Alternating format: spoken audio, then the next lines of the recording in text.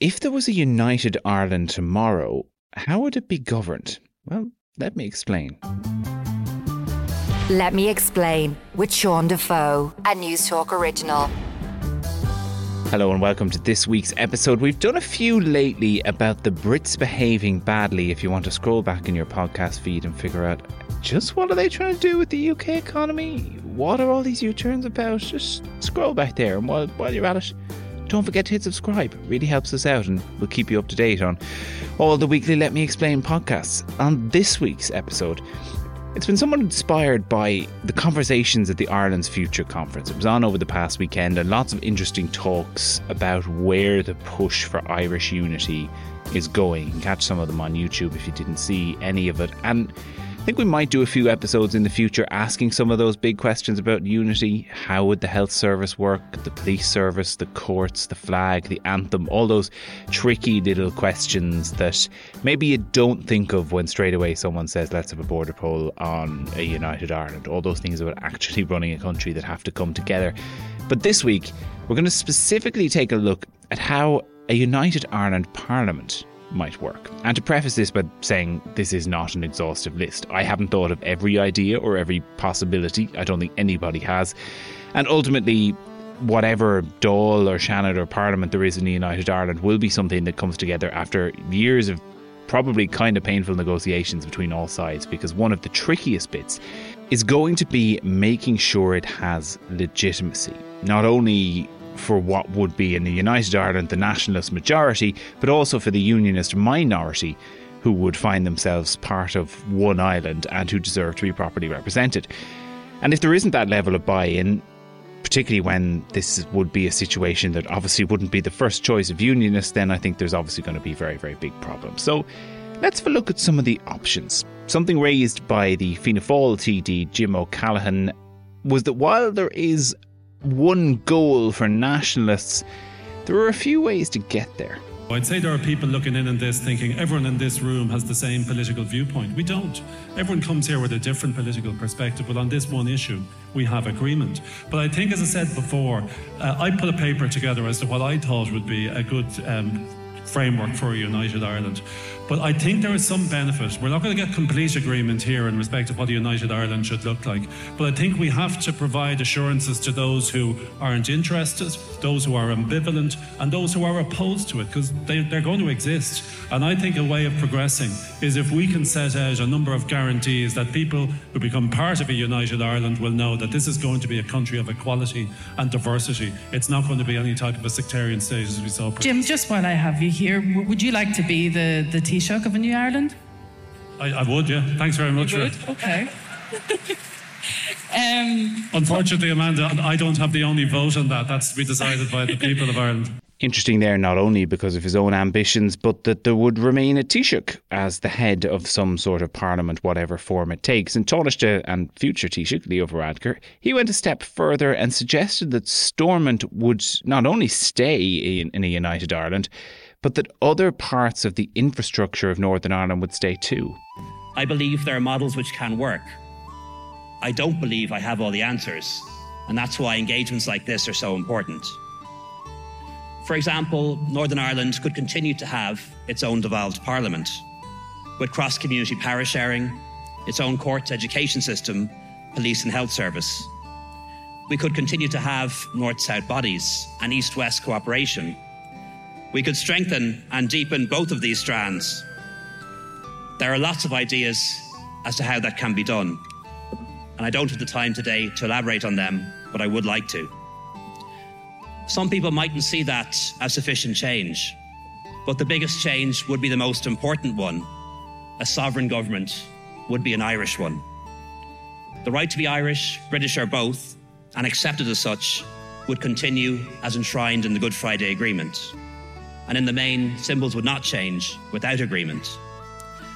Colleagues, it can't be a forced set of relationships and can't be based on ultimatums or deadlines or demands. It cannot and should not be the triumph of one tribe over another, because otherwise we will all suffer and it won't succeed.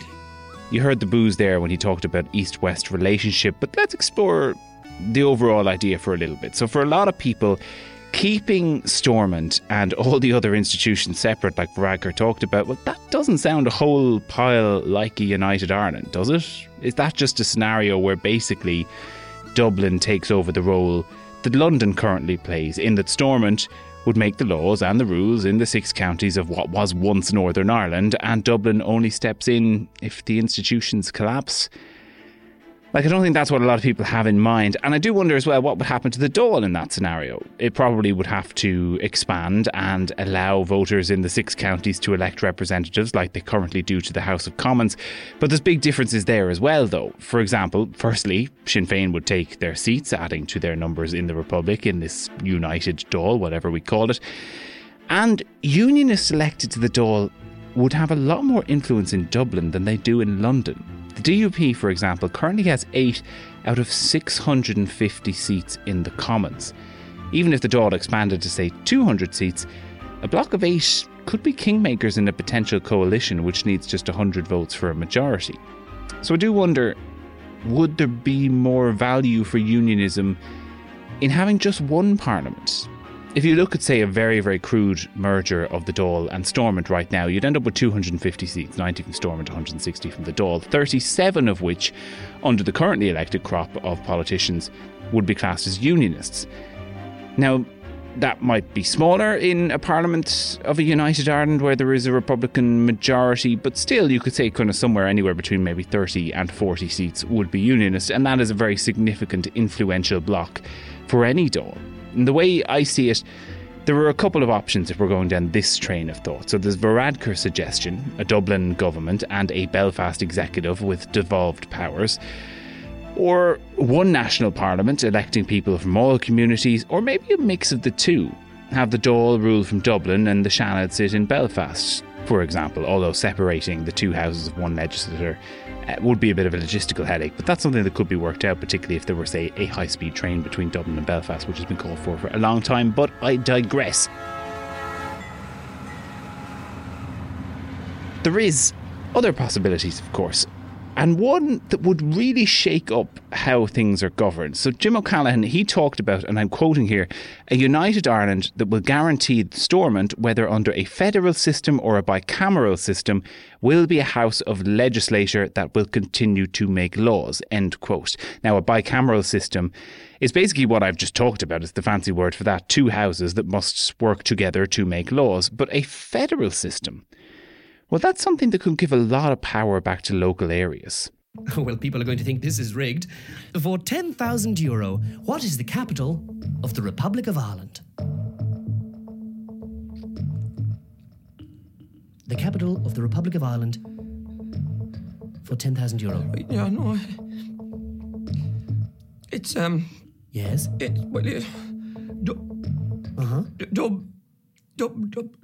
It's Cork! Oh, I'm sorry, you've just lost €10,000. The correct answer was Dublin. That's what you would think. So what if Dublin devolved a lot of power to the regions? So you had your Dáil in Dublin and you kept Stormont in Belfast, but then also added a chamber, say, in Cork and in Galway, or maybe somewhere else. I'm obviously biased towards Waterford, I'd say there. Chamber for the South East, why not?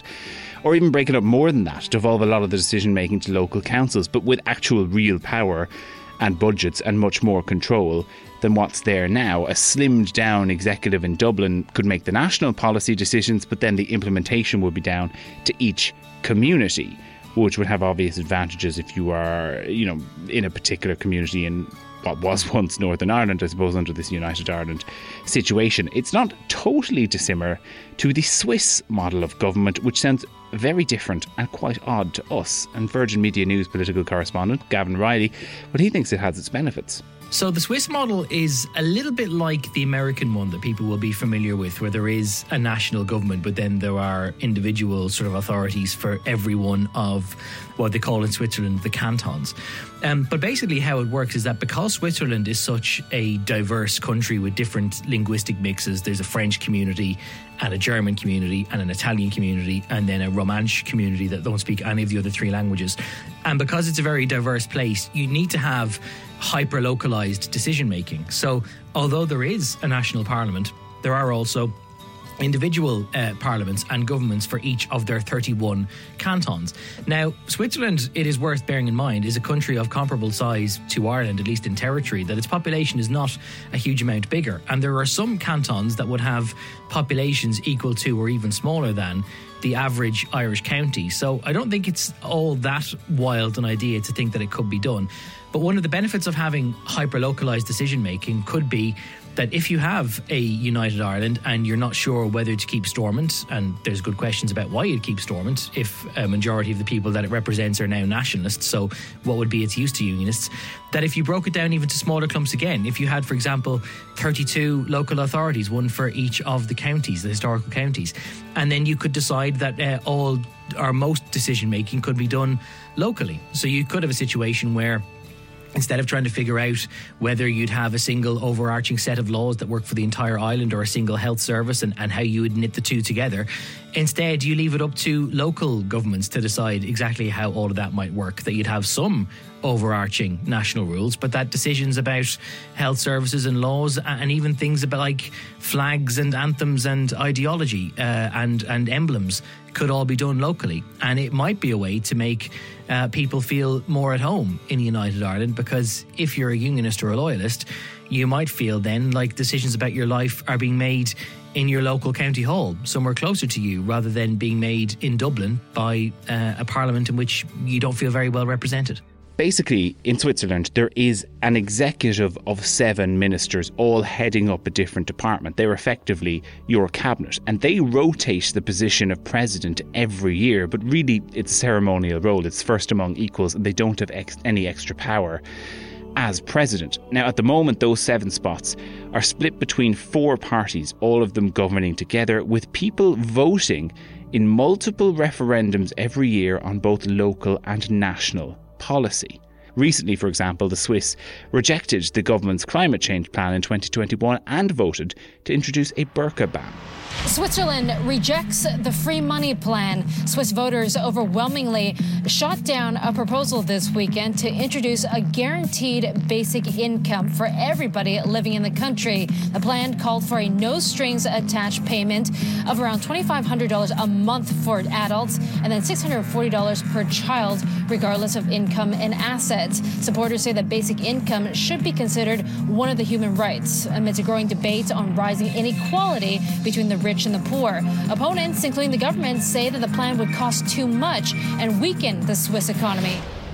And so the benefits, along with putting more power to the people in this particular setup, would be that the ruling council, our cabinet, could have a guaranteed number of seats for unionists or Republicans or others like the Alliance Party, and maybe any other party that gets above a certain threshold in an election. So conceivably, you could have a cabinet of equals made up of Fine Gael, the DUP, Sinn Féin, Fianna Fáil, Alliance and the SDLP or the UUP. All of them charged with governing, but in a way that is different to what they have in Stormont at the moment, in that not one of them could pull it down of their own accord at any one time. And devolved power to local parliaments is actually possible under the Constitution, thanks to barrister William Quill on Twitter for pointing out that the sole power for making laws lies with the Oireachtas. But there is a section of the Constitution that says provision may be made for the creation or recognition of subordinate legislators. So maybe that was something that Dev had in mind when drafting the Constitution. Berlin on the 3rd of October 1990, when 2 Germanys became one again. It was Soviet leader Gorbachev's policies of glasnost and perestroika that brought about German reunification. 32 years ago this month, we got probably our closest look at a reunification project, 2 Germanys becoming one, and in that instance, the East German parliament, the Volkskammer, voted to become part of the West, its last prime minister saying that the process wasn't easy, but it became clear their main purpose was to abolish themselves. And 2 months later, the first all-German elections since the Nazi period were held. So were Ireland to follow that German model, then our current Dáil and Shannon system might just be kept with expanded membership to take into account for Northern Ireland, or what was once Northern Ireland. Look, as I said at the start, there are loads of possibilities. I haven't mentioned them all, haven't even time to get into them all, but if you have one you think is worth getting into, an interesting idea for how our Parliament might work, do get in touch on social media. Maybe we'll feature it in a future episode. John Keogh was the editor this week, Lachlan Hart was on sound, and I'm Sean Defoe. I will chat to you next week.